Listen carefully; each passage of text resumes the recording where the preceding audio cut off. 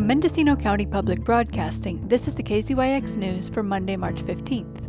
I'm Sarah Reith. The county moved into the red tier over the weekend, lifting restrictions on indoor dining and paving the way for high school students to return to in-person learning. Movie theaters and restaurants, including wineries, breweries, and distilleries serving meals, may now have indoor activities with 100 people or 25% capacity, whichever is fewer. Wineries, breweries, and distilleries that do not serve meals may continue outdoors, with patrons making reservations and staying at tables for a maximum of an hour and a half, and finishing alcoholic beverages before 8 p.m. Museums may operate indoors with 25% capacity, and gyms can open up their indoor facilities with 10% capacity. Cannabis is also in the spotlight this week. With the Planning Commission scheduled to hear about major changes to the Phase 3 cannabis ordinance this Friday, informational events about various aspects of cannabis have been highly visible. The Cannabis Business Association of Mendocino County is hosting an event this afternoon at 4 p.m. on the Mendo Voice Facebook page about a proposal to align the county's regulations more closely with the state's by introducing a discretionary land use model requiring use permits. Environmental arguments against the proposed ordinance concern the already existing water shortage and the desire to preserve open lands for wildlife.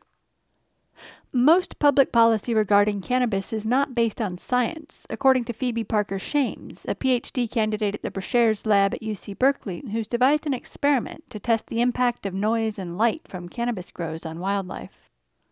Last week, the Hopland Research and Extension Center hosted her virtual presentation to a crowd that included local county and tribal government leaders, ecologists, and small cannabis farmers. There are a lot of different ordinances out there and different ways of implementing regulation across the state, county by county. Not all counties regulate cannabis the same. Not all counties are regulating for noise and light. And none of those regulations are actually informed by science because the science isn't there yet. So we are really hoping that this work will inform cannabis regulation, certifications, and farmer decision-making, ultimately with the aim of promoting sustainable farming practices. Parker-Shames expects to conduct her wildlife monitoring research over the next 2 years, involving 3 sites each at the Hopland Research and Extension Center and Angelo Reserve. She's gathered some observational data, like a stunning game cam shot of a mountain lion in front of a cannabis grow, but says that's not enough. How might specific practices on cannabis farms affect local wildlife? So some of my previous work looking at wildlife on active cannabis farms gave us a baseline to approach this question. So this previous work looked at wildlife space use, again, on active cannabis farms and also into surrounding areas. We can get really interesting data, including photos like this mountain lion on an active cannabis farm. And we're starting to gain an understanding that wildlife in general are avoiding cannabis farms in space and time. But there's a limit from what we can learn from observational studies.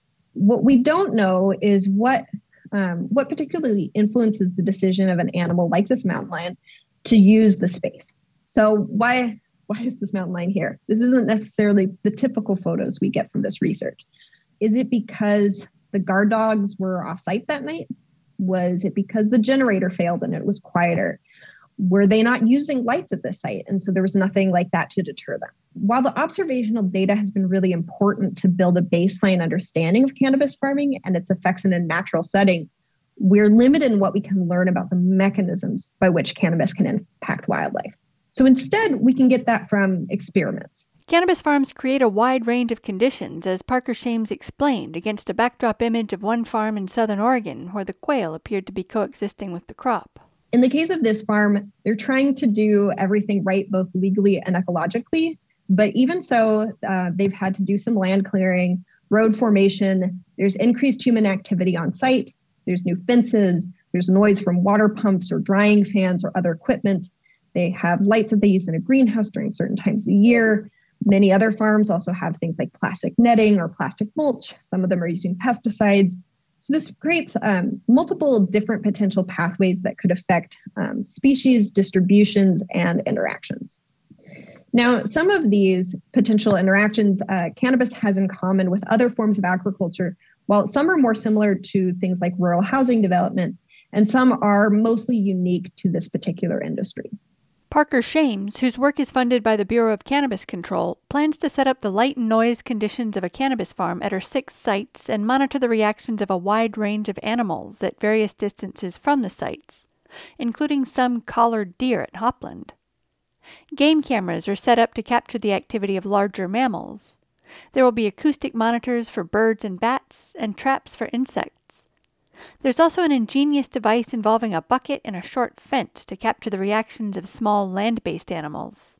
She's not expecting a full set of data until a couple years after she completes the experiment, but she does have some hypotheses. We have several different hypothesized results that we might get out of this work. We're expecting there to be species, taxa, and functional group-specific responses that ultimately lead to altered wildlife community composition in the presence of the treatment. We're expecting that the magnitude of effect will be greatest for light and sound combined than either one separately.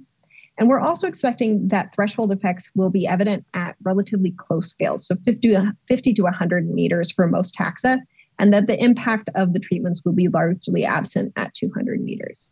There is some research out there, including papers at the UC Berkeley Cannabis Research Center.